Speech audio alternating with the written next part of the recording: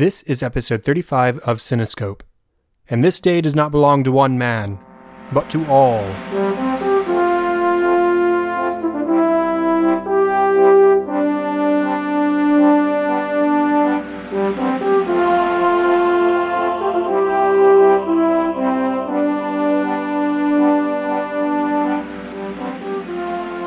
Welcome to Cinescope, where our goal is not to criticize or to assign ratings, but rather to celebrate the movies we love, exploring story, characters, music, and relevance to the world around us.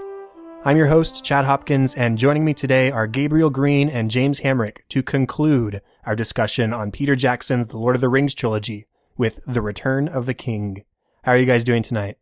Very well. Thanks for having us on. Yeah, I'm doing really good. Awesome. I'm excited to round this thing off. It's been a couple months in the making at this point, and I've kept the box set sitting out near my Blu-ray player this whole time. At first, I was going to just marathon the whole three, but then we decided, hey, let's just talk about all three over however many episodes, and so here we are to finish that off. So, in case everybody hasn't listened to the last couple episodes for some reason, how about you guys just remind us who you are, what you do, tell us about your podcast, etc. So, James, how about you kickstart us this time? Okay. So, we met across a movie Facebook discussion group, and we had both noticed that we ended up liking a lot of movies that wasn't really well received. Initially, it started with discussions on The Hobbit and the DCU films, particularly Batman vs. Superman. And so, because of that, we kind of decided if we were to ever do a podcast, it'd be fun to just dedicate one to defending movies that we don't think get the love they deserve. And so it kind of started as a joke, but we ended up taking it seriously. And so now, I think 29 episodes later, we're still talking about the movies that we like. Awesome. What about you, Gabriel? Anything to add? Not a lot about the podcast, but just, it's been a lot of fun. And we got to have you on a couple times, and that was always really fun to have. And yeah, including recently, you and I talked about the newest Beauty and the Beast movie. Yeah. Well, cool.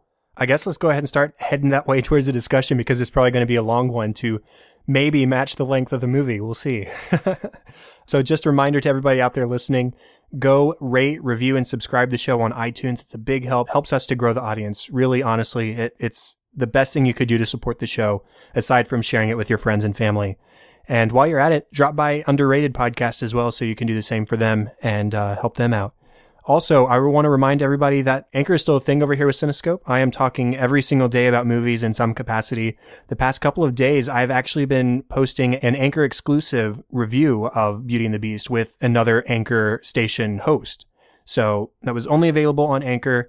I might make it available somehow somewhere else, but just be sure to go download the app or go to the website. The link will be in the show notes, and you can find Cinescope and listen to me talk about movies every day. And you can call in, and I can post those, and we can have a discussion in that way. So, all that stuff aside, let's move on to our main discussion today over The Lord of the Rings, The Return of the King. You guys ready?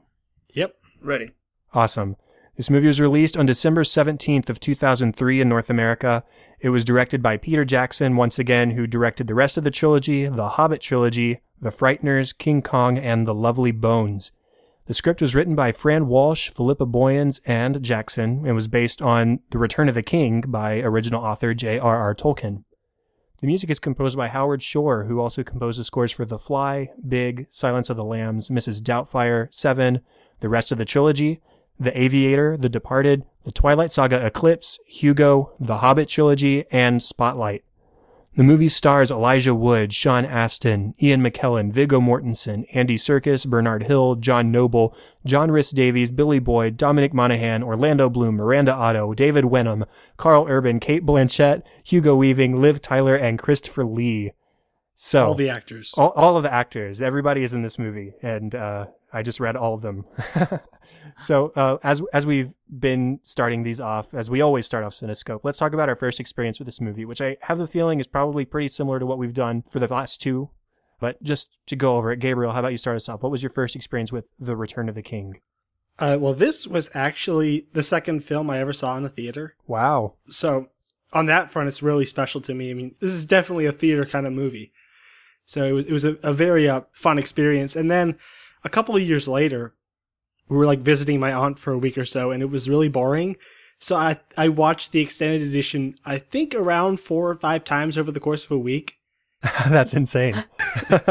So I just completely fell in love with this film in particular. I love them all, but just something about this one kept me coming back over and over again, besides the boredom. So this movie is very special to me on that level. Okay, what about you, James? Yeah, so for me, at this point, Fellowship of Two Towers had essentially cemented themselves as my favorite movies of all time. And it's weird, I have a lot of specific memories of different moments leading up to that movie. Like, I remember one of my older cousins coming over and saying, asking me if I was excited, cause she knew that I was a huge Lord of the Rings fan. And I remember her saying, oh, what are you gonna do now that this is the last one?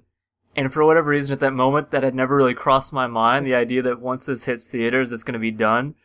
And so, I just remember this wave of sadness coming over me, oh no, what am I gonna look forward to after this? But my hype just kept building and building and building, and my oldest sister, who was in high school at the time, she had seen the midnight premiere, and I remember waiting super late for her to get back, just so I could go and bug her and ask her every question I wanted to ask. And then I think a few days later, my parents took me, and it was my favorite as soon as it finished, and I think it remains my favorite of the trilogy. I'm jealous of both of you because I have not seen any of these 3 movies in the theater. I don't need to go over the whole story again, but basically my mindset as a kid was Harry Potter good, Lord of the Rings bad. Half right. I've since evolved and realized that, hey, we can like all the things, and that's okay. So Harry Potter good, Lord of the Rings good at this point, and I'm anxiously looking forward to a theatrical re-release so I can check them out. But anyways, at this point, I've only seen the theatrical cut of this film once, and I hadn't even seen that until I'd seen the extended edition 2 or 3 times first. So my primary experience with this movie is the extended edition. I know a couple of the things that were added for this edition specifically, but I'd be hard-pressed to sort of split them at this point because I'm so familiar with this edition in particular. I was impressed when I was looking up stats earlier that the theatrical cut of this film by itself is nearly 3.5 hours long. I didn't think anybody had the stamina to sit that long in a theater for a single theatrical cut movie. Now, the extended edition, as we know, is over 4 hours long, and so it was quite a marathon to watch earlier. But I love the length. I think it's worth every second, and I think I agree with you guys. This is probably my favorite of the trilogy for so many reasons. I mean, like the other two, I've always loved this movie from the very first second I did watch it. I don't remember any particular reaction the first time, specifically I watched it. I was in my sophomore year of college, I think, watched it in our dorm room.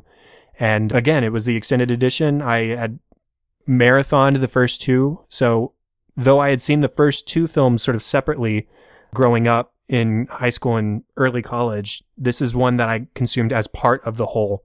Rather than individually. And I think I walked away with stronger opinions on it because of that. Does that make sense? Mm-hmm. I think so, yeah. Yeah, so that was my first experience, and I've always loved the movie, and it was the first time I'd watched it in a while going into this episode. And I've got to say, this one in particular, I mentioned this in the Two Towers episode, that it made me a little bit weepy, but I think this one, I was just like an emotional basket case through so much of the movie. So let's just go ahead and dive into the actual story. So what about the story here do you guys enjoy? Gabriel, how about you start us off?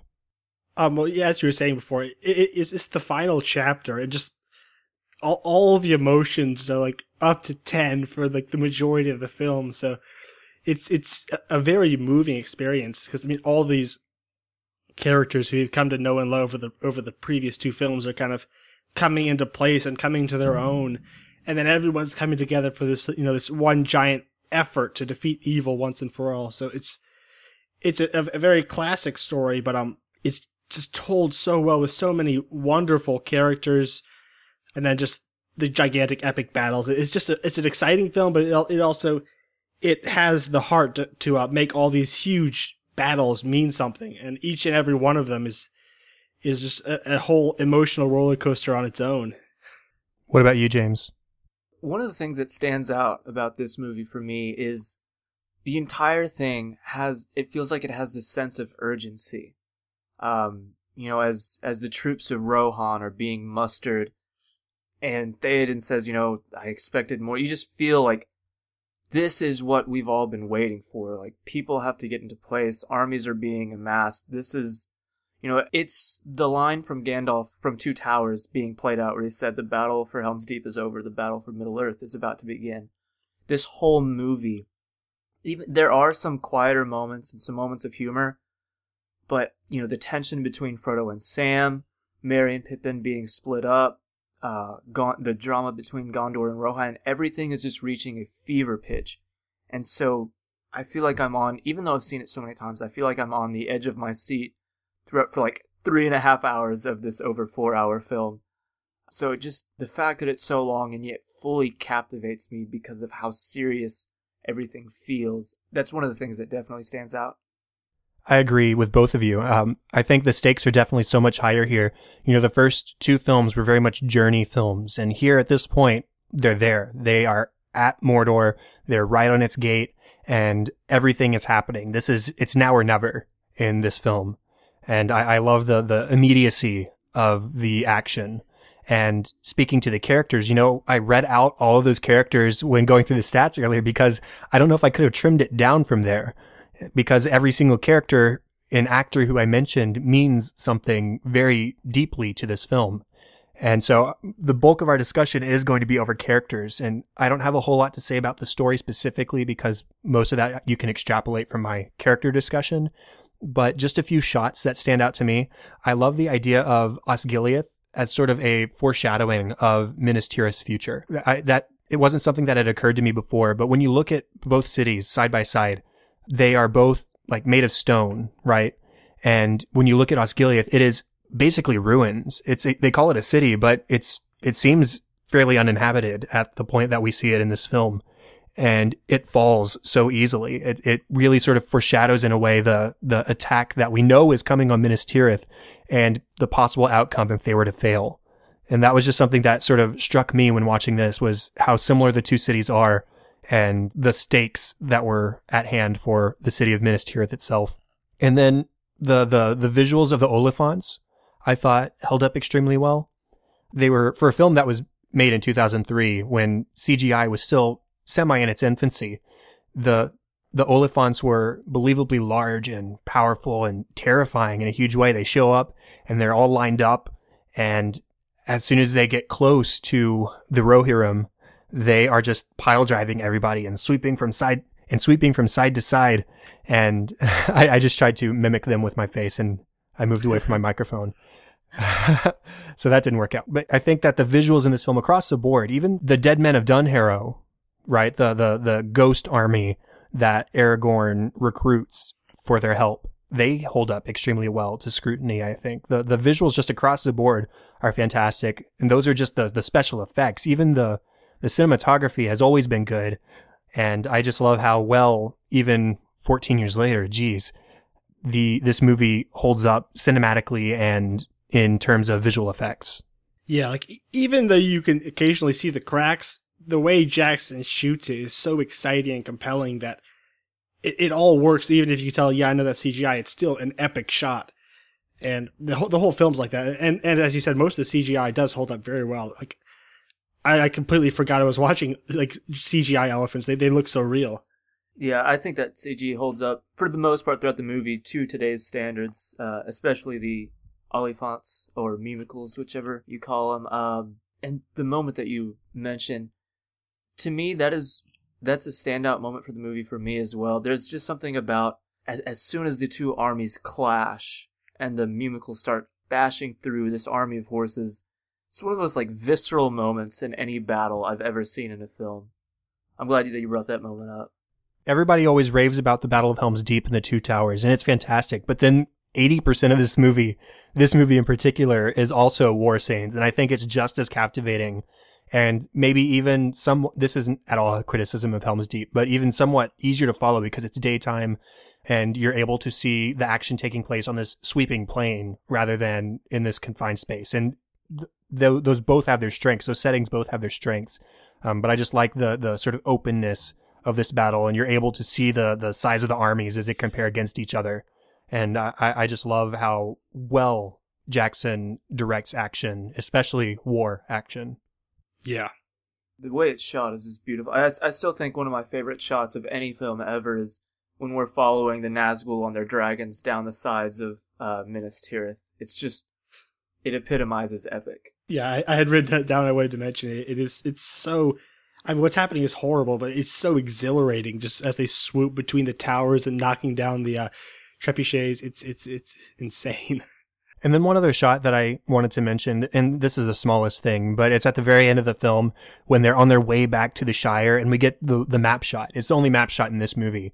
And I love that it sort of hovers over the places that we have visited over the course of the trilogy in reverse order. So you see all the way back to Rivendell and Rohan and Bree and Weathertop. And we sort of go, not in that order that I just listed, but in the reverse order that we saw it through the films.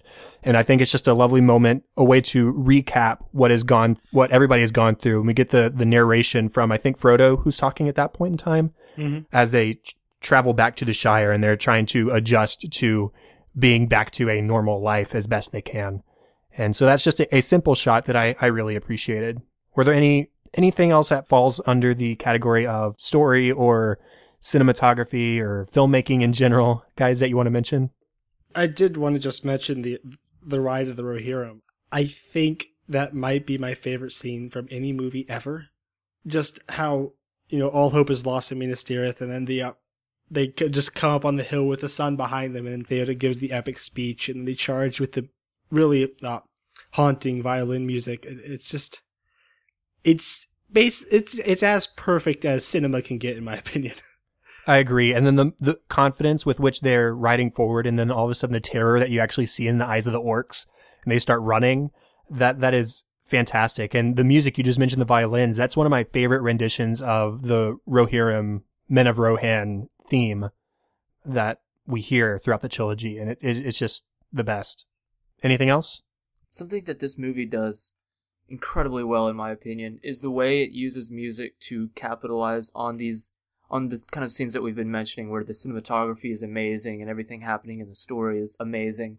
The two moments that come to my mind is the moment where Frodo decides to keep the ring, and he says the ring is mine, and he pulls it close, and you just see, or you hear the choir swell up, and the look of despair on Sam's face.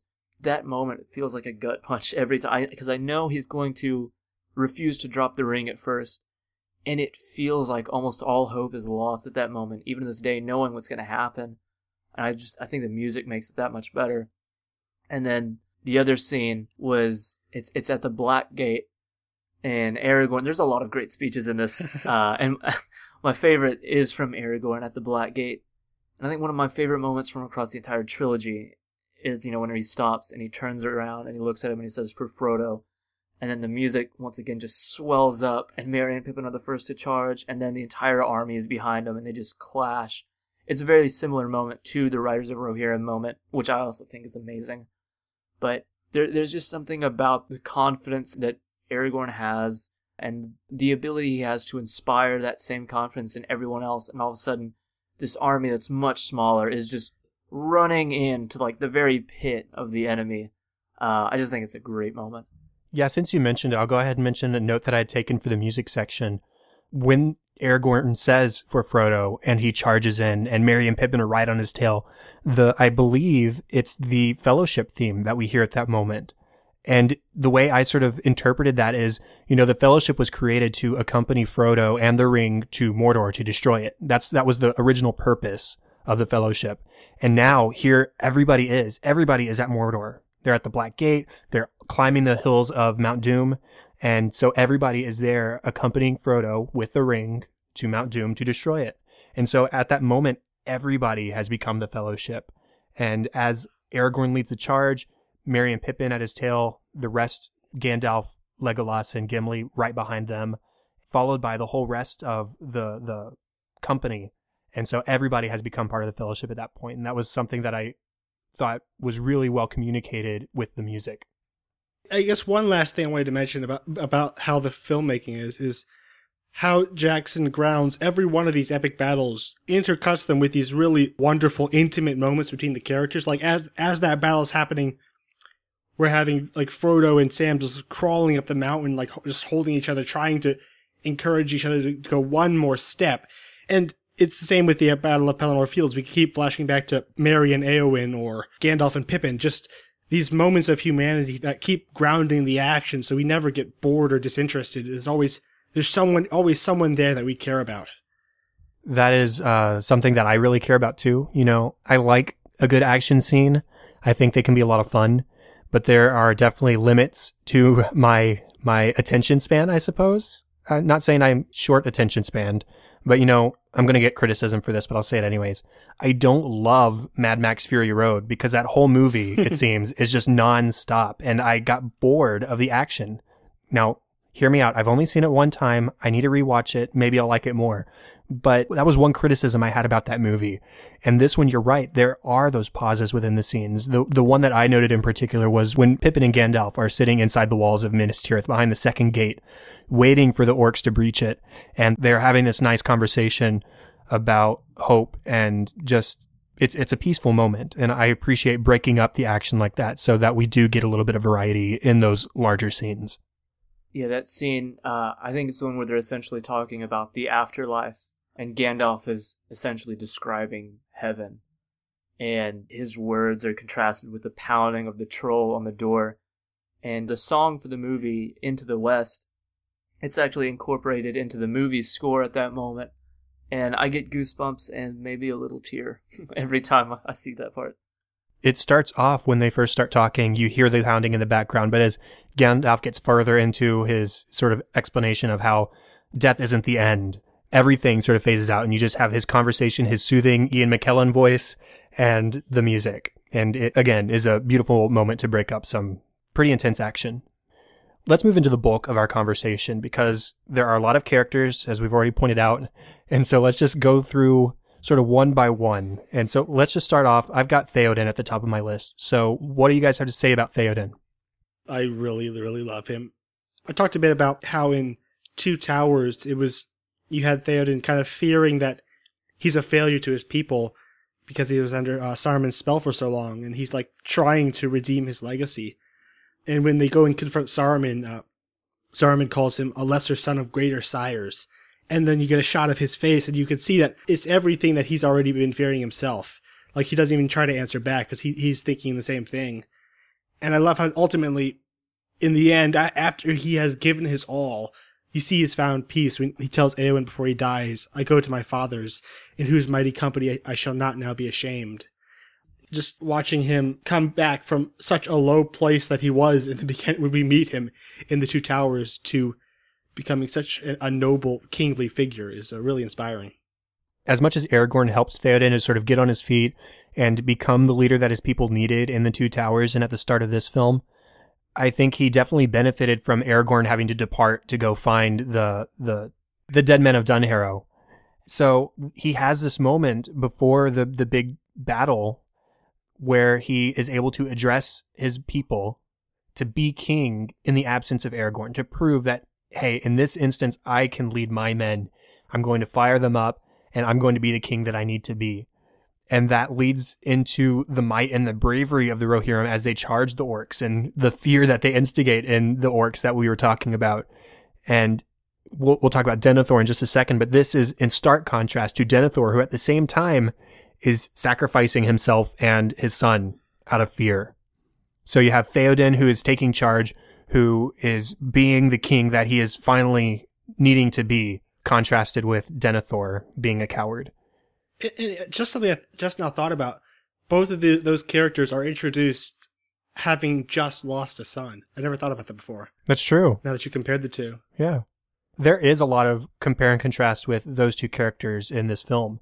There's that scene that I was just talking about. There are other scenes where you're going back and forth between those two characters. I think there's another one where Pippin actually sings to the steward, to Denethor, and he's stuffing his face with this rich food while there's a battle being fought outside. And that's another contrast between those two characters. And one more thing I loved about Theoden was that, you know, at the beginning of the film, he says, why should we go to help Gondor when they didn't help us in our time of need at Helm's Deep? Why should we answer? Well, they haven't called at this point. Why should we go to them when they didn't come for us. But in the moment where it matters, when they do call for help, when Gondor does light the beacon, even unwittingly, he says, okay, let's do our duty as men to our fellow man. And so Theoden has a lot of chances to sort of prove himself as a king and as a leader in this film. And so it really does finish the arc that was set up in Two Towers, with him sort of fearing that responsibility and fearing that he wasn't everything that he needed to be as a ruler, and then fulfilling everything he needed to be in this one. I think the only reason Theoden's arc isn't the best arc in this movie is simply because everybody's arc is perfect, including his. I mean, it's also no worse than everyone else. In any other movie, he would have been the by far best character and most developed character, because where he begins in this trilogy and where he ends is one of the most, I think, compelling kind of arcs I've ever seen, of this man kind of just struck with grief, especially when he discovers the death of his son. And the desire to rightly rule his people is always there, but there's always that doubt that creeps in that keeps him from truly, leading. And then in the battle, when he does give his speech, while Denethor is eating, and he is out there at the very front of his people, leading them into battle, there's just really, really great character moments for him. Like when he is speaking with Eowyn and he has essentially accepted his death, and so he's telling her, you will be a good ruler, because this is going to be a battle like no other, and I'm essentially going to my death. I think that's the point where he's starting to truly be able to beat all of this doubt that he's wrestled with, because he knows that he's about to go and fight this battle, and he knows that what he's doing is right. And he has the benefit of knowing that he's leaving his people with a good ruler. It never feels cliche, and I think Bernard Hill is just a fantastic actor. So all of his scenes are wonderfully acted. And his death brings sort of everything full circle, because he says, I know your face, Eowyn, when she approaches him after she has killed the Witch King. And I believe, you guys can correct me if I'm wrong, but I believe that's the first thing he says when he is released from the power of Saruman. Isn't that right? I believe so. Yeah, so that was something that I picked up on in this viewing, was he says the same thing. So in his rebirth and in his death, he is echoing the same sentiment and expressing his affection for essentially his daughter. Oh, I had never noticed that. It's really cool. Well, let's contrast Theoden talk with Denethor talk, which I don't have a whole lot to say about Denethor, because he's just a coward, and he makes me angry as a character because he's so much the antithesis of what Theoden is. But at the same time, you do pity him a couple of times, because despite how he treats Faramir, he does seem genuinely broken up whenever Faramir returns from Osgiliath, nearly dead, on the brink of death. In fact, he fears that he is dead. He's blind to the fact that he might potentially still be alive. And so he says, okay, this is all over. Everybody run, fear for your lives. And as for me and my son, we're going to go throw ourselves on a fire. Real inspiring figure. Yeah, really inspiring. And I love that scene where he does shout to the city, everybody run for your lives, protect yourselves. And everybody just sort of stares around like, should we listen to that order? Should we take him seriously? And of course, it's responded to by Gandalf just coming and beating him with his staff and then saying, okay, guys, this is real leadership. Let's step in and let's actually get some work done. Yeah. I still remember the laugh in the theater when that happened. I mean, Denethor, he's an awful person, but you do pity him because he did lose Boromir, and he does think he's losing Faramir.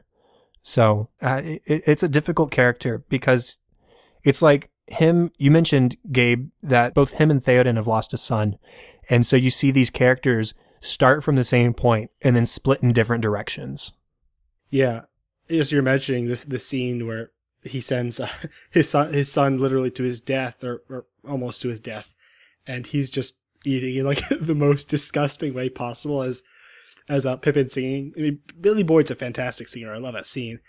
And I think credit should really go to John Noble, he plays such a despicable character, and yet there are moments where we actually do feel deeply for him because of like just all the layers of pain and sadness in his performance. I don't think it's really any less compelling than Theoden's story, but as an audience member, because we hate him so much, we're less interested in his character. But like Gabe said, I do think credit has to be given to John Noble. He's a really great actor with a really, really great voice. And yeah, instead of just being an entirely despicable person from start to finish, he does have really great moments where you kind of strip back this jerk and you see this man who still loves his son. Even though the scene where he thinks that he's seeing Boromir, even though that scene ends with me hating his guts, there is a moment of sympathy in that scene where you do see that he had this genuine, legitimate love for Boromir, and he's still not over this grief. Now, of course, you can't sympathize with him fully just because of the way he treats his other son. But there's little moments sprinkled throughout that keep his character from, I think, becoming just kind of this stereotype, oh, this is just the bad king, as opposed to Theoden's good king.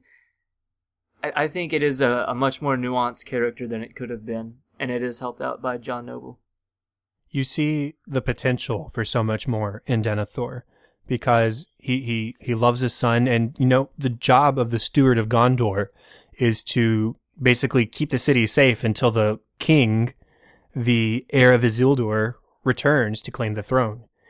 And then when that moment comes, he says, wait, hey, I don't want that. I want to stay in my position here. I'm happy sitting here. I'm happy eating all this food. And, I have these two sons, and this one's going to bring me this ring, or that's what he wanted to happen. And everything just sort of comes crashing down around him. It almost makes you wonder how his character would have panned out had he never had to be steward. I'm assuming, whatever rank he was, prior to that, he still had power, so I don't know, maybe it's the power that got to him, because, one of the biggest themes of the movies is just the idea that power corrupts humans. And so maybe without this power going to his head, he could have been a better father, that like you said, we do see the potential every now and then in his character.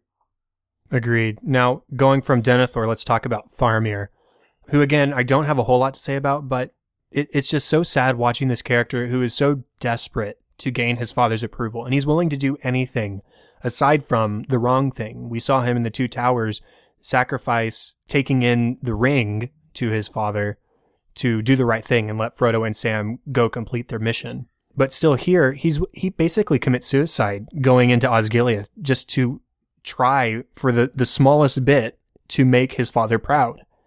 And that's heartbreaking. You see the scene, it was the scene you just mentioned where Denethor imagines he sees Boromir over Faramir's shoulder, and Faramir says, you wish that our positions were switched. You wish that I had died and Boromir was still here with you. And of course Denethor says, yes, that is what I wish. And you see the hurt in Faramir's head. It's like he was hoping he would say that and he'd get the comfort from his father that any normal person would expect from their father. Oh, no, of course I don't mean that. I still love you because you're still my son. But that's not at all what Denethor does. But still, rather than giving into hatred for his father, he says, okay, if I come back, I hope you think of me even just a little bit better. And that's so sad. It's really, really sad. Yeah, that's the scene that always comes to my mind anytime Faramir is mentioned. I think when he says the line, if I should return, think better of me, I think that may be like the most amount of sympathy I ever feel for a character in any movie, just because of how genuinely sad it is to have lived your entire life in the shadow of your older brother. And what I think was so interesting about that dynamic is that in a lot of movies and stories in general, there's often, two people, and oftentimes brothers, and one is loved and the other isn't, and the one that isn't is kind of, he grows spiteful. Yeah, spiteful for this person who kind of overshadows him. But in this one, it's the person whose shadow he's living in is also the one person, maybe not the one person, but the person he loves most and the person who loves him the most. And so to have that shadow gone, now he's always going to be compared to the shadow that was, so he's still being compared to his brother even though he's dead now. But now he no longer has that one person that he can go to. The only family he now has is one that seems to hate him. And so now he's still having to live under just this scornful eye of his father, but he no longer has his brother and best friend to be there with him. And so in that moment to hear that, yeah, your older brother, I wish he was here. I wish you were dead. It's just such a depressing moment. And as David Wenham, as Faramir, starts to tear up, I feel like I do every time as well. What y'all said. Well, Thankfully, Faramir does have a happy ending. He ends with Éowyn, both of them starting to show some affection for each other. So let's talk about her just a little bit. So the first note that I've got written down is the scene where she is sort of encouraging Merry to go sharpen his blade and get ready for battle. And you can participate and you can make a difference just the same way I can. Because, she has been struggling with this expectation of her as a woman to stay behind and to stay with the people and the children and all that kind of stuff. And she wants to, just like Merry, go out and fight. She wants to make a difference in that way.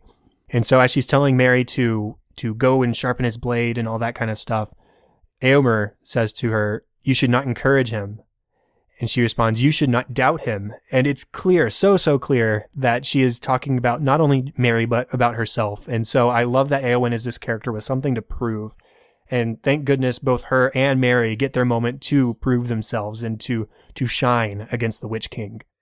Yeah, I like how that scene could so easily also be played as them talking directly to each other rather than talking about Merry. Yeah, for sure. They do both get their moments to shine. And then the moment after the battle, the big battle, where she is just sort of lying there unconscious and Éomer finds her, that was one of the moments that I felt the most heartbreak, because we know, or at least we hope she's not dead. There was no reason to believe she was dead. But Éomer coming across this person who he had no reason to suspect she would be there, and to find her lying unconscious in the middle of the battlefield, surrounded by dead bodies, you would think he thinks that she's dead, and the despair shown on Karl Urban's face as he holds Éowyn closer is just like the saddest, most depressing thing to watch in this movie. It almost doesn't even feel like acting. It looks like pure and raw emotion. It is. As he sprints and screams. It's almost like a complete sadness and utter shock. Like he's not even just looking directly at her. He's looking around at everyone else, just screaming as if he can't even believe what's going on. And it's such a sad moment.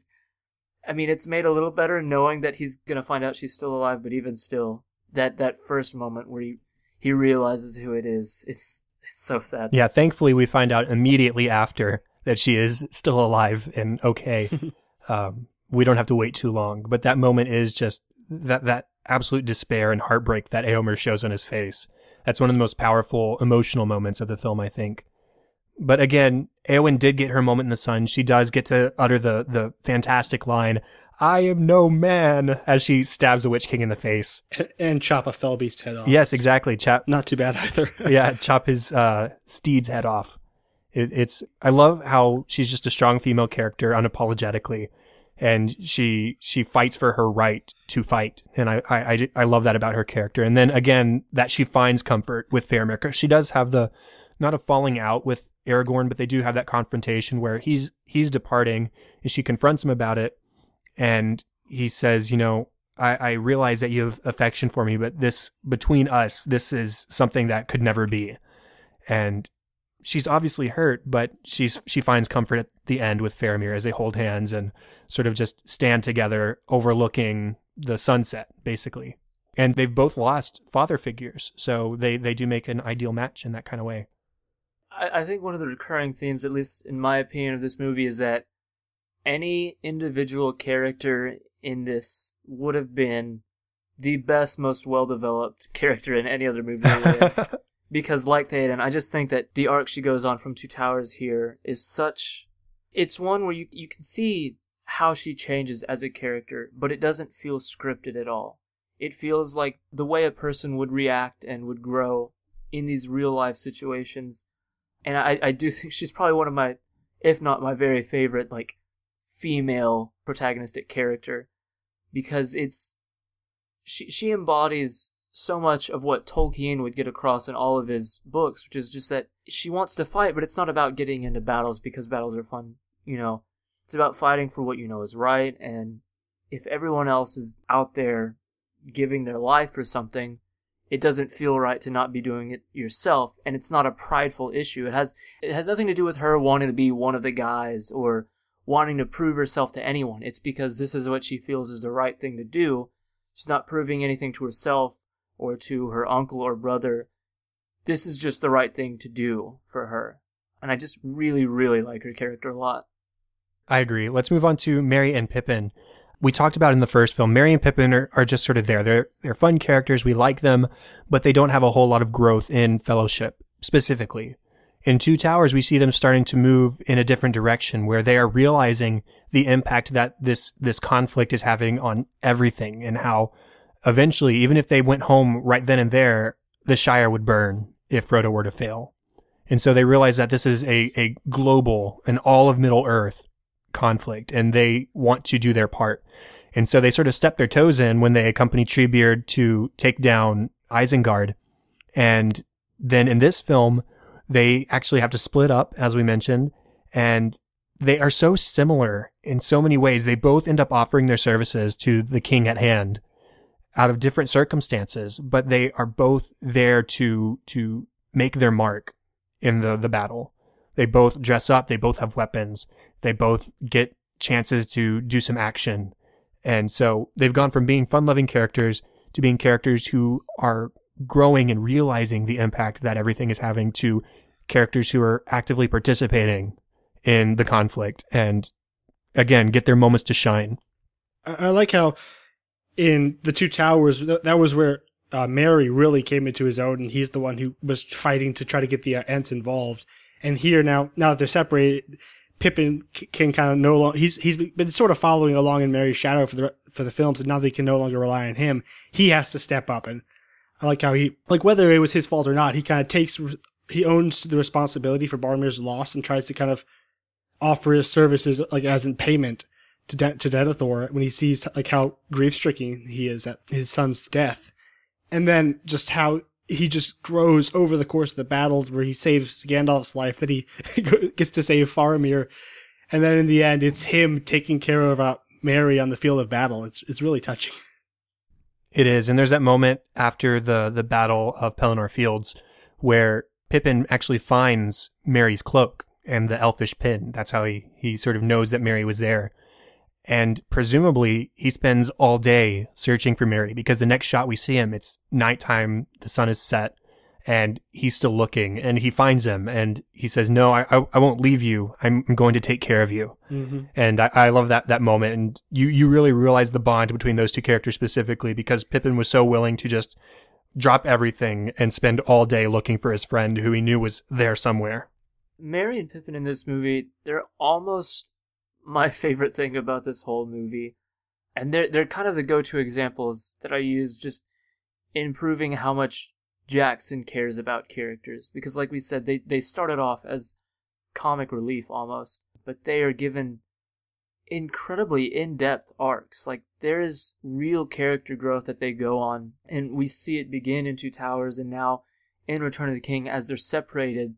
Pippin definitely did follow in Merry's footsteps, and he always did whatever he did, would follow his lead. But Merry also, he had him at his side, knowing that whatever I'm going to do, I've got this guy with me. And so to see that their dynamic completely change to where now they're having to try to live and navigate this war that they've gotten themselves into without that one constant that they've always had. It's crazy, how, like y'all said, how similar they are, the parallels, that even though they're separated, they no longer have that one person that they've always been with. They do the exact same thing anyways. They both pledge themselves to the armies that they know are going to be in this one battle to end all battles. And so it's really cool, I think, to see these guys going from essentially nothing but the levity of the movie to giving this third film. They're not the only characters that provide it a heart, but I do think they do provide this movie with a lot of the heart. And I'm just really, really invested in them. And I think, obviously, a lot of it's just helped out because of the chemistry between Billy Boyd and Dominique Monaghan. But I think because the characters are given a lot more to do in this, you realize how good of an actors these guys are. It was made obvious that they're funny and they've got great comedic timing, but there are moments that require legitimate acting ability, and I think they both are 100% in on all of their emotional moments. Yeah, one last thing for me to say about these characters, or about Pippin specifically, Billy Boyd's song that he gets to sing as the battle sort of starts. And Denethor has asked him to sing a song while he scarfs. And he's got a beautiful voice, for one thing. You don't really expect it, I don't think, but it's just such a sweet voice. And he sings about how, I've got the lyrics here, home is behind the world ahead, and there are many paths to tread, through shadow to the edge of night, until the stars are all alight. Mist and shadow, cloud and shade, all shall fade. And then he cries, because he's singing a song from his home, and it's something that he hasn't seen in quite a long time, and he doesn't know if he's ever going to see it again. And so it's just this beautiful moment, right on the cusp of war, and Mary is realizing everything that is happening. Everything comes to this, and this is the moment where basically everything becomes decided. So I love that song. I think it's a great moment. Let's move on. Let's go to Gandalf. Now, Gandalf doesn't have a whole lot of growth specifically here. He had his transition from gray to white in the last film, but he does have a lot of great moments. So what are your favorite moments with Gandalf in this film, and anything else you have to say about him? He's pretty consistently awesome all around for the entire film. I mean, Ian McKellen just has so much authority in his presence. I did like when he stands up to Denethor the first time they meet and tells him, like, authority was not given you to deny the return of the king. It's a really great moment, and just the entire movie, he's so good. I love how Gandalf can mix sternness and compassion. So you have the scene where Pippin has become the Fool of a Took and has taken the Palantir from Gandalf as he sleeps and looks into it. And though Gandalf initially is sort of angry, I guess is the best word to just sort of describe his immediate reaction, he first and foremost settles down and makes sure that Pippin is okay. And Pippin cries and apologizes. And even though he's still a Fool of a Took, it's all about Gandalf comforting him and saying, hey, it's okay. Now, did you say anything while you were staring into the ball while he was looking at you? But I love that he mixes those emotions very, very well. He is a compassionate character. Also, the moment after the Mouth of Sauron gives them the Mithril shirt, you just see the kind of the horror in Gandalf's eyes that he's afraid he might have sent his friend to his death. And just, as you're talking about the compassion, that moment stuck out to me. If I were to ever embark on any sort of journey and was able to choose one person to lead me, I would choose Gandalf, just because of what you're saying. He knows when to be serious, but he's never at a ridiculous level of being overly serious. And to kind of follow up on the scene that you mentioned where Pippin grabs the Palantir, the scene afterwards, even when he's still angry with Pippin and he's still like essentially chiding him, he does, like, he looks at him and he says he's a fool, but an honest fool. Like he's still covering right. for Pippin. This is still his friend, and he's making sure that he's not going to get into too much trouble, essentially. And then, afterwards, he goes back to being angry, like, of all the inquisitive hobbits, you are the worst. But it's never an unrealistic anger. And behind that anger, there's still always that compassion. And then, as for my favorite moment with Gandalf, it probably is the moment that we mentioned earlier, where he's giving Pippin words of comfort in what seemed to be potentially their last moment. I feel like they both fully expected to not live through that. And just hearing Ian McKellen say what he says in that line, I would listen to any audiobook if it was Ian McKellen just reading it, just because his voice provides such like rich comfort. He's one of my favorite movie characters ever, and I think he's at his coolest in this film. Yeah, he gets his great fight scenes, and he gets great lines like, Shadowfax, show him the meaning of haste. All that good stuff. But let's go on to Aragorn, who is finally the king of the title. This isn't Aragorn specifically, but I love the moment when Elrond has come and brings out the reforged Anduril from beneath his cloak, and there's a swell in the music, and he brings it out, and it's laying in its scabbard, and then Aragorn, of course, pulls it out and looks at the blade, and just a great moment where it's like the essentially Isildur reuniting with the blade that smote Sauron in the first place. And so that's a great moment. We mentioned his speech earlier, which I think is one of the best movie speeches of all time, at least war speeches. And it's a chance for him to truly show his kingship. The speech outside of the Black Gate, where he says, there are times when the courage of men may fall. Today is not that day. And though we face impossible odds and we could give up, today is not that day. Let's show that we men can stand our own and protect our land and our people and those that we care about. I just love that Aragorn finally gets to be the king in this movie. His entire arc over the 3 films is really fantastic. It's like he was worried about being king for the right reasons, and then he chooses to become king for the right reasons. And I just love how, as everything's wrapping up, there's no time for like doubts or second guesses, and he really has to just step up and do what needs to be done, like just walking into this terrifying haunted hole in the ground, because that's what he has to do. He has to get these people yet to fight, and he gets so many epic moments, like he mentioned before where he says just for Frodo and charges. I mean, it's just goosebumps. Yeah, he's another character that shows a whole lot of compassion for the Hobbit specifically. And you get that moment at the end of the film when he has just been crowned king officially. And the hobbits, the 4 of them, stand there and he says, "My friends, you bow to no one." And then everybody bows to the hobbits. And that's one of the tear-jerking moments in the film, I think. At least it got me going just a little bit. One of 700, yeah. Right. I was about to say, there's so many scenes sprinkled throughout this, but most of the time it's just the ending in movies, but there are moments sprinkled throughout this whole film where I'm just a puddle. But he's essentially almost like a perfect person, but not in a way that's like poorly written. Like he began as the reluctant hero, but it wasn't the annoying kind of reluctant hero. He wasn't running from the responsibilities. He had, like what you said, he was wanting to not be the king for the right reasons. He had this very rational fear.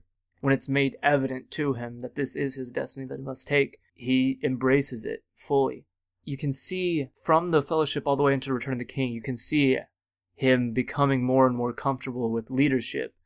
He is the natural leader of the hobbits, but he still feels like a loner at points in the Fellowship. And then, in Two Towers, when he's pseudo-acting like leader, to the point to where Theoden says, last I checked it was Theoden, not Aragorn, who is king of Rohan. And then now in Return of the King, when they're in Gondor now, they're in the place that he is to become king, and he fully embraces that role. And seeing him in the kingly armor at the end is just so awesome. Just because you know everything that went into letting this moment happen. All of the different things that had to happen to bring Gondor back its rightful king. And I think Viggo Mortensen is just perfect in this. You watch the special features and you see how invested he was in making this character right and making him work. And all of that translates to screen, because I can't imagine anyone else playing Aragorn at this point. Me neither. We do need to move on. Let's go to Legolas and Gimli. So they have gone on quite a journey over these films. Again, in Fellowship, they were very much like Merry and Pippin, where they were just sort of standby, and Legolas was the exposition machine. And he still is a little bit here, but you still get more of their relationship together as Legolas and Gimli here.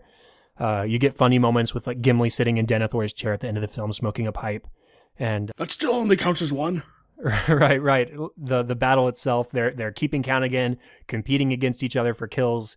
I love the moment when Legolas first shows up with Gimli and Aragorn with the ghost army, and Aragorn just says, "Hey Legolas, look over here, there's this giant elephant thing." And without question, Legolas just sort of sizes it up and then leaps onto it and takes the whole thing down within a matter of seconds. And he doesn't question it. He just does it. I love that moment. But then the Gimli and Legolas moment is towards the end when Gimli says, "Never thought I'd die fighting side by side with an elf." And Legolas says, "How about side by side with a friend?" And of course, Gimli responds, I could do that. And that just really shows how full circle they have come from being natural born enemies, because dwarves and elves don't get along well. But you see them get closer and closer over the films. In Two Towers, they start competing with each other. They share a horseback a lot of the time. And at this point, they actually acknowledge each other as friends. Mm-hmm. Another very small but good moment from Legolas is when Aragorn is taking on the troll at the last battle at the Black Gates. And after he's been knocked down, it cuts a couple times back to Legolas where he's like desperately trying to fight his way to go and help his friend. And you just kind of see the fear in his eyes. It doesn't go really end up as much, but it's just a great little moment from Orlando Bloom as the character. Yeah, that's a moment I noticed today as well. It sort of quickens your heartbeat because you know that nothing's probably going to happen to Aragorn, but you see how he's literally at the whims of this troll, and Legolas is desperately trying to get over to him, to protect him, to save the king. And yeah, it's a great moment. I think watching their Legolas and Gimli's friendship grow across the trilogy is just one of the most fun things in any movie. A line that I love is as Aragorn is leaving the Riders of Rohan to go and call the armies of the dead, and Gimli shows up and Aragorn says, "Hey, you can't follow me." And Legolas is right behind him and says, "Have you learned nothing of the stubbornness of dwarves?" At this point, they know each other incredibly well, and they're able to joke with each other, but it's this, at that point, an unbreakable bond. In a movie that does feel so dire and so important and so heavy, I think one of my favorite things about the characters of Legolas and Gimli is the fact that they are able to interject a certain amount of lightness and humor into it, but it never comes at the cost of the urgency of the movie. It always feels natural. And again, it's just, it'd be weird to imagine anyone else in these roles just because of the chemistry the two of them have with each other and with Aragorn. Like this trio to me is my favorite film trio ever. It's just a lot of fun watching them and thinking about their journey from whenever it essentially became the three of them at the end of Fellowship, where they're just hunting orcs through the woods, and now they're a part of this greatest battle in Middle-earth history almost. And again, it's the three of them in the midst of it. Let's move on to Frodo and Sam now. Primarily Sam. I love that Sam is not a brave person by default, right? He's a hobbit. He's not used to stepping outside of his own garden. But here he is, risking life and limb, diving headfirst to fight a spider, charging a tower full of orcs, all to protect his friend. So he's not brave by default, but when it comes to standing up for Frodo, he'll do anything. He'll put himself at any amount of danger in order to protect his friend. And that's actually the same with any of the hobbits, really. It's Merry and Pippin, we've talked about them already. But when it comes to protecting their friends and making a difference to protect their home and their people, they're able to put on any amount of bravery. And I just really enjoy watching their growth in that way. And Sam and Frodo in particular are so close. And you see these moments where Sam sort of sacrifices himself in so many ways. He offers Frodo the food and drink when there's not enough for both of them. And when Frodo has been stung by Shelob and is passed out and Sam presumes him dead, he says, "Don't leave me here alone. Don't go where I can't follow." He just wants to be with his friend. He wants to help him out and be the best companion he can be. And then again on the slopes of Mount Doom, where he offers to carry Frodo because the burden of the ring is so great and it so weighs heavy on Frodo's neck. And that's one of those classic moments of cinema, I think, where Sam says, "If I can't carry it for you, but I can carry you." Just a classic scene. So I love watching Sam's dedication to Frodo in particular. And, Frodo has a particular moment where after the ring has been dropped into the flames, Gollum has died and Frodo is hanging there on the edge of the cliff. And there's this moment where you think that he might actually let go and let himself die. And Sam encourages him, "Don't you let go, don't you let go." But I think I was trying to get into Frodo's head in that moment. And I think part of it was maybe shame because he did fall victim to the corruption of the ring. And he did almost pull an Isildur and just walk out with the ring on his finger. Possibly out of exhaustion. He's been through so much over these many months, these 3 films. And it's just this really depressing moment where Frodo is hanging there. And I think you see the debate he's having in his head. Should I let go or should I make the effort to let Sam rescue me? So that's a sobering moment. I've talked a lot now, so you guys, why don't you step in? Their whole arc in this movie of them together, it's one of the most just tragic arcs. It's almost like the low point of the film, not in terms of quality, but just in terms of every time we revisit them, the closer they get to Mordor, the more of a burden the ring is to Frodo. And so they already start out in a less than ideal way at the beginning where they're close and they feel like it's night, but it's just like midday because of how dark it is. And clearly from the opening scene, the ring has already taken such a toll on Frodo. One of the lines I love in this movie is whenever Sam says, we should have enough, and Frodo asks for what, and he says, for the journey home, talking about their food supply. And then at the very end, whenever he says to Frodo, I don't think there will be a journey home. He is pretty much one of my favorite characters in any movie ever, just because of his willingness to, like what you were saying, Chad, his willingness to do whatever it takes to help Frodo along in this journey.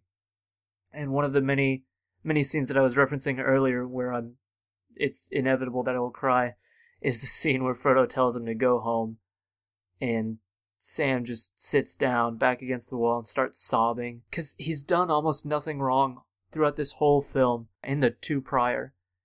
He's, been the watchful eye over him. He's rightly been suspicious of Gollum, and regardless of everything that he's done, he hasn't been able to beat Gollum, who's a manipulator, and he just starts crying in this moment, and it gets to me every time. Yeah, Sam is my favorite character of all three films, and y'all have mentioned almost all my favorite moments, but I like how just the wonderful innocence and humility that he brings to his character. He doesn't want the spotlight. He always kind of positions himself in the background, and he'll just, whenever there's a need, he'll step up and do what needs to be done, especially for Frodo. And just the moment where he thinks Frodo's died, he without hesitation, he takes the ring and he was intending to finish the quest, or like he'll, as you mentioned, he'll charge into right up at a gigantic spider if that's what it needs to save his friend, or if needs be, he'll carry him up the side of a mountain. But there's never a hint of pride or in his character. Such a wonderful, humble person who will just do what needs to be done. Yeah, and in those moments when he does charge in against Shelob or against the orcs, it's complete bravery too. You don't see any sort of hesitancy. It's just a straight up, this is what I've got to do, and I'm going to put on all the bravery I have within me. And you can tell it's like he doesn't fear at all in those scenes because he is so determined to help. Now, sort of closing off our character section, I do just want to mention a couple of moments with the Fellowship as a whole. There's a moment after the ring has been dropped in and it has been destroyed at this point, where the tower has fallen, the eye is gone, the orcs have crumbled, and everybody cheers. You see Pippin's shouting for Frodo, and he's cheering for Frodo in that moment, and everybody is celebrating, and then Mount Doom explodes, and everybody assumes that Frodo and Sam have now died with the explosion of the mountain. And so it immediately changes from celebration to despair and heartbreak. And it's just this wonderful contrasting moment that it's not, I wouldn't call it subtle, but without having to say any words, you are able to see so clearly the emotions that everybody's feeling, where they're happy that the task has been completed and that the enemy has been defeated. But then they also fear for their friends in that moment when they think they have lost them. What I love about that moment is that it didn't have to be in this movie at all. Frodo doesn't die. We don't go for an extended period of time with those characters thinking he did. But I do think that its addition to the movie helps you understand the relationships of these characters that much more, to where it doesn't feel like movie characters. As Pippin, is shouting Frodo, and then all of a sudden you just see the explosion, and he's now on his knees, and he's just in tears, saying Frodo, assuming they lost him.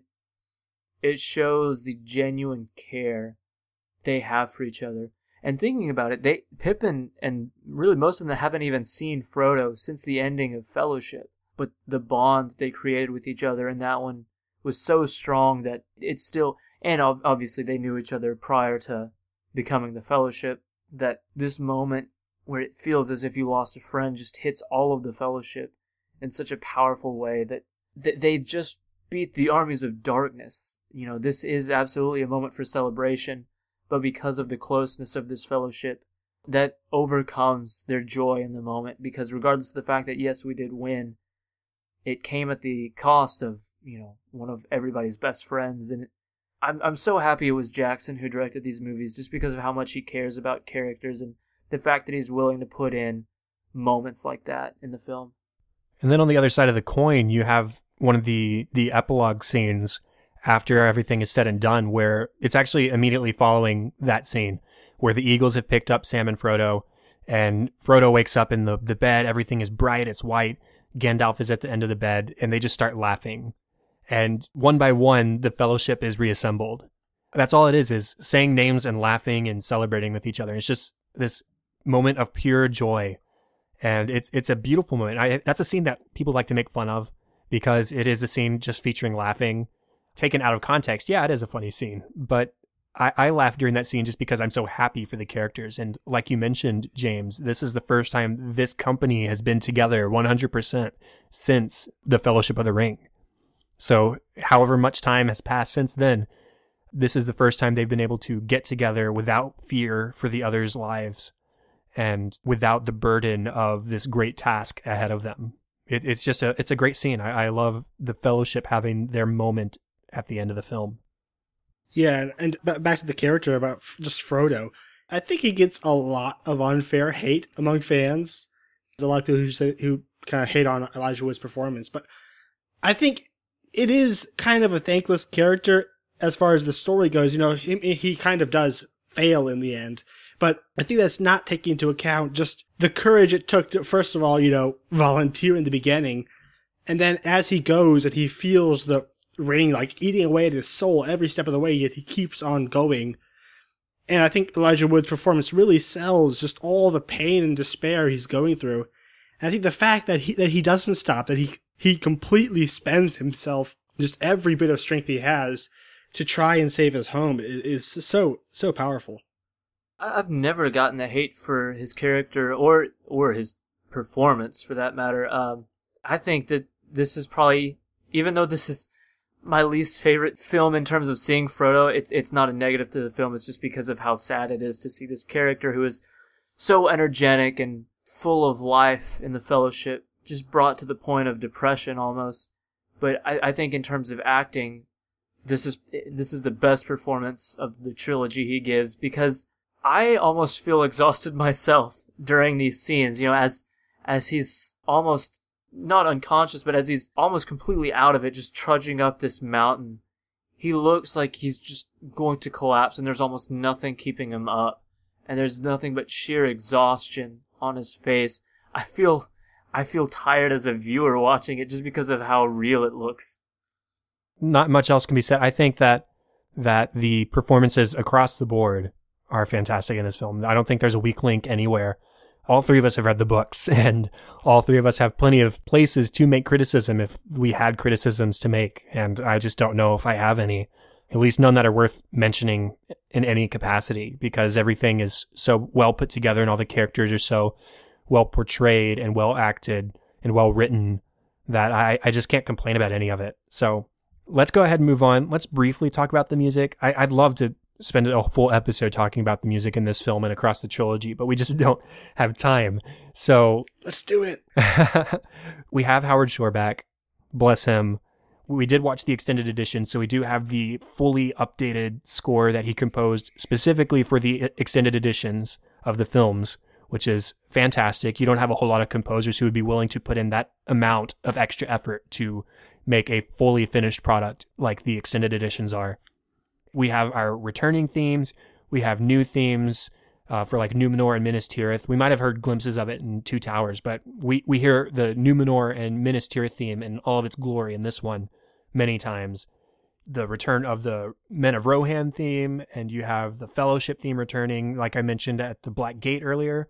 And as the battle starts, and as Frodo and Sam are closing on the pit at Mount Doom, and we get the Fellowship theme actually during the laughing scene, like I mentioned. And then you even get Return of the Eagles theme when they come and they take place in the battle at the Black Gate and come to rescue Sam and Frodo. And the Shire theme is so beautifully sprinkled throughout the film at those key moments when they are thinking back of home. And at the end of the film, when everybody's bowing to the hobbits at Minas Tirith, the Shire theme plays there too. And it just all goes back to, you know, in a hole in the ground, there lived a hobbit. And that's sort of always been the focus of these stories. While that essential beginning does split off, whether you're talking the Hobbit story or you're talking the Lord of the Rings story, it all started with a hobbit. And I just love that the Shire theme has always been sort of central to these movies. Are there any couple of musical moments that you guys want to mention? Yeah, just the Minas Tirith theme is so epic. I could just watch a loop of Gandalf and Pippin riding up through the different layers of the city, with that music just blaring. I mean, I could watch that for hours. It's so exciting. Then there's the Minas Morgul theme is super creepy, as is the Carathungal or Shelob's Lair music. It's very just, it gets under your skin, which it's supposed to. And another moment, James had mentioned a part where the theme from Into the West had come in. Another time I heard it was as Sam starts carrying Frodo up the side of the mountain, you can hear the theme, the main, whatever, musical part from Into the West start coming into the score as well there. Yeah, that moment right there that Gabe mentioned is just such an emotionally powerful moment, and the music helps out so much. I don't know of any other movie series where the music, it doesn't just help out the movie. I feel like it's an integral part of the story. It doesn't even feel like it's something being played in the background. It is innately a part of this film. And just a couple more of the moments that stand out to me. I think before they start climbing, there's a moment where it's not the Shire theme. I don't even think we've heard this theme until this point. But you just hear this soft flute playing as they're traversing up the Mount Doom. And it's one of the most beautiful pieces of music I've ever heard in my life. And then, to me, if we're going to talk about musical moments in The Lord of the Rings, the lighting of the beacons is just, it's just literally a series of 10, 15, however many beacons lighting up. We're literally just seeing shot after shot of fire getting, lit up. But this music manages to make that one of the most epic sequences ever. It's hope. Yeah, I mentioned the lighting of the beacons music as well as one of my standouts. And really any of the wartime music, I think, is fantastic. He almost uses music like a punctuation, just that extra added thing, that mix in the film to just make that scene that much better. Like I said, we could go on and on and on about the music, but we're sort of running low on time. I think we would all agree that this is Howard Shore's sort of magnum opus, the trilogy as a whole. And thankfully, he was able to expand on many of the themes that we hear here in these films in the Hobbit trilogy. And so those are worth listening to as well. It's just hard to beat Lord of the Rings, Howard Shore. The complete recordings, if you can get your hands on them, are the best thing you can get for enjoying the music here. So let's sort of go to our closing section. Let's go to themes and relevance. I'll start us off this time. So something that I don't remember who hinted at this earlier, but the theme of absolute power corrupting absolutely. At the start of the film, we actually get Gollum's origin story, because at the start of the film, he's just Smeagol, and he's out on a fishing trip on his birthday with one of his best friends, and his friend goes overboard trying to catch a fish and finds the ring. And right from the moment, even when he first sees the ring, when Smeagol first sees the ring, he's immediately taken by it. He immediately becomes captive to it, and he fights and kills his friend. And that was the first time he'd seen it. So right from the beginning, maybe Smeagol was particularly susceptible because we see in Gollum's dual personality that Smeagol is the weaker personality of the two. But we see, even in a time of happiness with a friend, the ring corrupts. There's even a moment later in the film when Sam is briefly tempted after he has rescued Frodo from the orcs after the whole Shelob ordeal. Sam had taken the ring from Frodo so that the orcs didn't get it, and he pulls it out of his pocket and he just sort of holds it in his hand for a moment. And he doesn't struggle in any sense of the word where he yells at Frodo about it, but you see him sort of reluctant to hand it over. So even a character as innocent and as strong as Sam is tempted. And then you mentioned this earlier, James, at the end of the film, Frodo fails. He does. He stands there, he holds the ring over the edge of the cliff and decides, nope, the ring is mine. And he starts walking away and he puts it on. So I don't think that's supposed to show a weakness in Frodo's character. It's showing how absolutely corrupting the ring itself is. Even a character like Frodo, even a character like Sam, and all these people who have been tempted by the ring over time, it's impossible to resist. It's an absolute power, and that is why it must be destroyed, because there is no resisting it once you've gotten your hands on it. Yeah, just the power of the ring. What I think that helps with the story, it helps get across one of the themes that I think was very important to Tolkien, which was friendship and camaraderie. With as brave and heroic as all of these heroes are, by yourself, no one is truly incorruptible. And it took Frodo being there to take the ring from Sam, and it took, Gollum falling off of the precipice to keep Frodo from keeping the ring. There are going to be a very few situations in which, doing something by yourself is the right thing to do, So just this idea of brotherhood and friendship and the necessity of others to accomplish goals, I think that was something important to Tolkien, because in all of his writings, it's such a constant, there's the 13 dwarves with Bilbo and Gandalf, and there's the Fellowship, the 9 of them, and even in his other works like the Silmarillion and the Children of Húrin, there's always some sort of bond or brotherhood. And to me, that just says that this is something that Tolkien thought was very important for humans. And it certainly parallels with the characters of Aragorn and Theoden, who are rulers, but they put so much faith in their people and in their citizens of their kingdom, however you want to phrase it. They don't rely on their own strengths. They rely on the strengths of their collaboration. In contrast with a character like Denethor, who wants the power for himself, and Saruman, who wants the power for himself and falls victim to that. And he realizes that Sauron does not share power. And so you get those parallels where the ring is an absolute power, and rather than taking absolute power for themselves and becoming corrupt, like the power of the ring, or like Saruman, or like Denethor, Theoden and Aragorn are able to put their faith in others and not have absolute power. And even though it's not from this movie, I think a line that sums up exactly what you're saying is at the end of Fellowship, when Gimli says, so the Fellowship has failed, and Aragorn says, not if we hold true to each other. Aragorn understood the importance of this bond that they've made with each other, and the importance of sticking together and not abandoning, and the need of the others. Agreed. What else do we have? On top of the theme of everyone, coming together, I like how Tolkien wrote the stories just where every character has their small role to play. They all have a choice to do the right, to make the right thing. And whether they win or lose, they have to keep fighting because that's the right thing to do in this moment. And you see really strongly, especially in this one, his belief in providence. He created the word eucatastrophe, which basically means a fortuitous accident.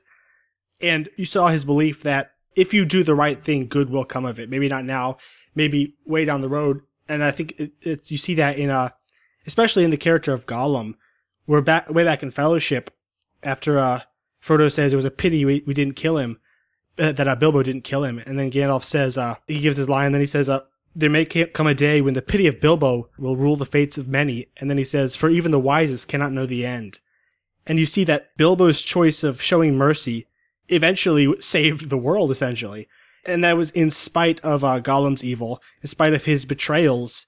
The choice to do a good thing way back there ultimately saved many. And I think that's a thing we should always be reminded of.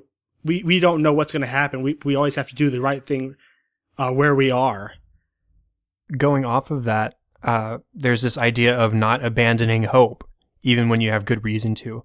Time and time and time again in this movie, and across the whole trilogy, you have characters acknowledging that they're against impossible odds, that they're walking into their deaths, but they pursue forward anyways. You have Theoden with the Rohirrim at Minas Tirith. You have Aragorn leading his men at the Black Gate. You have Sam and Frodo even on the slopes of Mount Doom, where they realize, there's not going to be a return trip. But still we must press on. We still have come to do a task. Or the others, we have a job to do in distracting the armies of Mordor in order to give Frodo and Sam safe passage to the mountain. And so time and time again throughout this film and through this trilogy, you have these characters making sacrifices and going into these impossible situations and making sacrifices for friends. Again, Aragorn says, for Frodo, and leads the charge, followed immediately by Merry and Pippin. The two least qualified people to be there are leading the charge with Aragorn. And again, you have Sam sacrificing food and drink throughout the film so that Frodo may have it instead, the one who is carrying the weight of the ring, the burden of the ring, so that he may have that nourishment. That sort of goes hand in hand, where you have a task to do and you're willing to do whatever it is to to do that ultimate good task. Not to draw this out too long, I don't envy your editing job ahead of you. But just one last real quick thing was just you mentioning the idea of hope in the trilogy. It reminds me of something from the special features, and to anybody who hasn't watched the special features in the extended editions, they are hours and hours long, but it is worth it, I guarantee you. You'll wish there were more, because they're almost as entertaining as the movies themselves. Part of it, they go over one of the things that Gabe was mentioning earlier, the idea of the eucatastrophe, which is it's essentially the opposite of a catastrophe, where, you know, in a catastrophe, it's everything is going good, and then out of nowhere something horrible happens. Whereas, you know, a eucatastrophe is the exact opposite. Things couldn't be possibly bleaker, and then out of nowhere something amazing happens. And Tolkien used that to show that hope is rewarded. Even when all seems lost, there's always going to be hope. And Tolkien said that the worst place a person could possibly find themselves in is despair, because to Tolkien, despair was the polar opposite of hope. Despair has given up on any chances of hope. It's essentially exactly where Denethor was. He had fallen into despair at the apparent death of Faramir, and he had abandoned any sort of hope for the future. And we see the kind of end that character meets. So I just think that this idea of all of the ideas that we brought up, they all go hand in hand in telling the story. The idea of keeping together with this hope in mind and never abandoning the task at hand because of that hope. All of these different themes just all coalesce into just an amazing story from start to finish across this trilogy. Yeah, and also on the opposite end, it's the villain's evil choices and actions that lead directly to their death, like how it's Saruman's cruelty to Wormtongue or Gollum's greed in the moment, and then Sauron, it was his lust for power in combining all his strength into this one ring that ultimately led to his downfall. It's the character's good choices that lead to their victory. It's on the opposite end, their evil choices that lead to their destruction. I think that's a solid point. And I do have one last thing to say before we give our final thoughts. Speaking of despair and avoiding it, there are moments when these characters are in moments of actual ultimate despair, but they find beauty in those moments. You have Sam pointing out a star through the gap in the smoke. He says there's beauty out there that no shadow can touch. And then Faramir, when he gets with Éowyn towards the end of the film, Éowyn is fearing the cold, and she's almost depressed at the things that have been going down. This is right after Theoden has died. She has almost been killed herself, and she's healing. And she mentions the cold, and Faramir just says, the cold in the air is just the damp of the first spring rain. Mm-hmm. You know, we don't have to look at this as a result of something so negative. This could be the start of something positive. And I don't believe that the dark times will go on forever. And then one last one, you have Sam and Frodo right after they have tossed the ring in the mountain, and they are picturing the Shire. They're imagining home while they are sitting on the side of a volcano that is in the middle of erupting. And so in all these instances of these bleak moments, they are looking for beauty. And I think that is equally as important as all the other things we have talked about. So final thoughts. Let's close it off, guys. What do you have to say? For me, this is the trilogy as a whole is, in my opinion, I know I've said it several times, it's the pinnacle of human achievement in cinema, in my opinion. It's nearly flawless in almost every aspect. The idea that it works is just astounding based on the source material, that you could condense this into a film. Although, as long as it is, it's weird to say condense. But of the three, this is also my favorite, just because I do enjoy the closure. I think it's the most epic. It's where everything leads to this moment. All of the characters' arcs that were begun in the first film are brought to fruition in this one.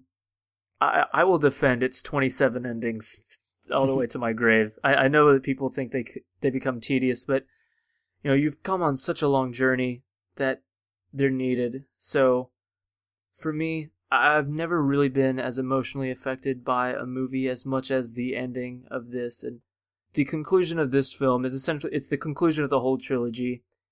And it feels different than the ending of other movies because it feels like you really did just, you know, close the chapter on something incredibly important, and it almost transcends being a simple movie, and it's been an incredibly important film for me, and it probably is my favorite movie of all time.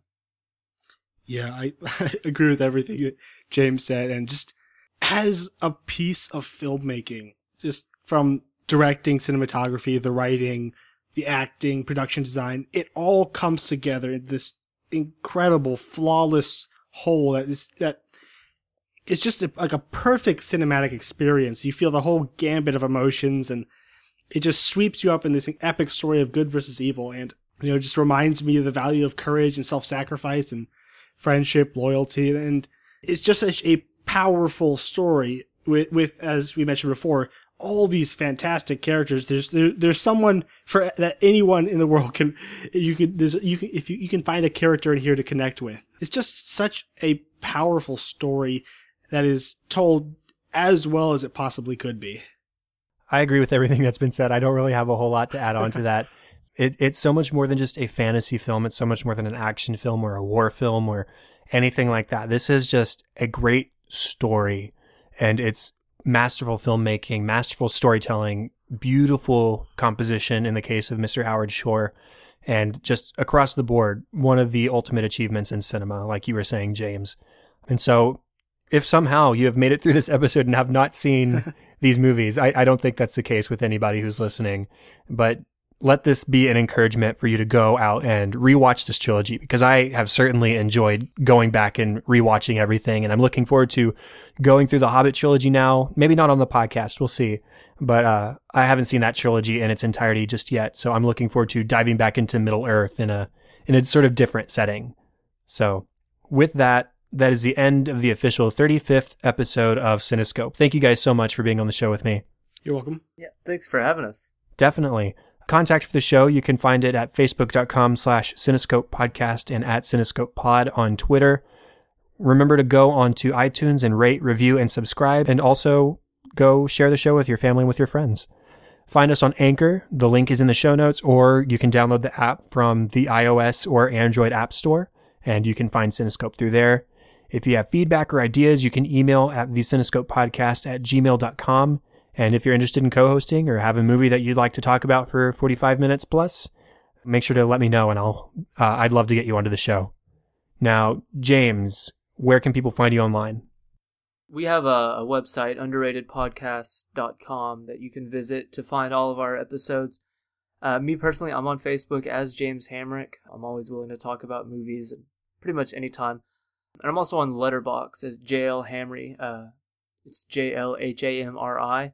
I write reviews for most of the newer movies that I'm seeing from now on, and I'm mainly using it as a way to keep up with however many movies I've seen. I think I'm at like 715 right now, but it's a fun way to keep up with different people that you may listen to or talk about movies with. What about you, Gabe? As he said, you can find our podcast Underrated, and also saying I'm also on Letterboxd as Gabriel Green. It's a really fun site where I log and review most of the films I see. And the latest episode we did was on Armageddon, and also we did a minisode with Chad on Beauty and the Beast, as we said. So yeah, check out our podcast. Yeah, definitely go over to iTunes and check out Underrated and give them some love over there too, because they have a very positive approach to film criticism, just like we do here on Cinescope. Now, best place to find me online is on Twitter at Chadadada, that is CHADADADA, and Facebook.com/Chad.Hopkins. And you know what? I'm on Letterboxd too. I don't review films necessarily because I've sort of drifted away from star ratings, but I do log the films that I watch. So you'll be able to at least follow that much. So I'll put that in the show notes. And all the show notes, all the contact information can be found at thecinescopepodcast.com. And that is all for this week. It's been a monster of an episode, but it's been a lot of fun. So thank you, Gabriel and James. It's been awesome having you on. Thanks for having us. Loved it. Thank you. And thank you, everyone, for listening to episode 35. I'm Chad Hopkins. This was Cinescope, and we'll be back next week with episode 36. Have fun and celebrate movies.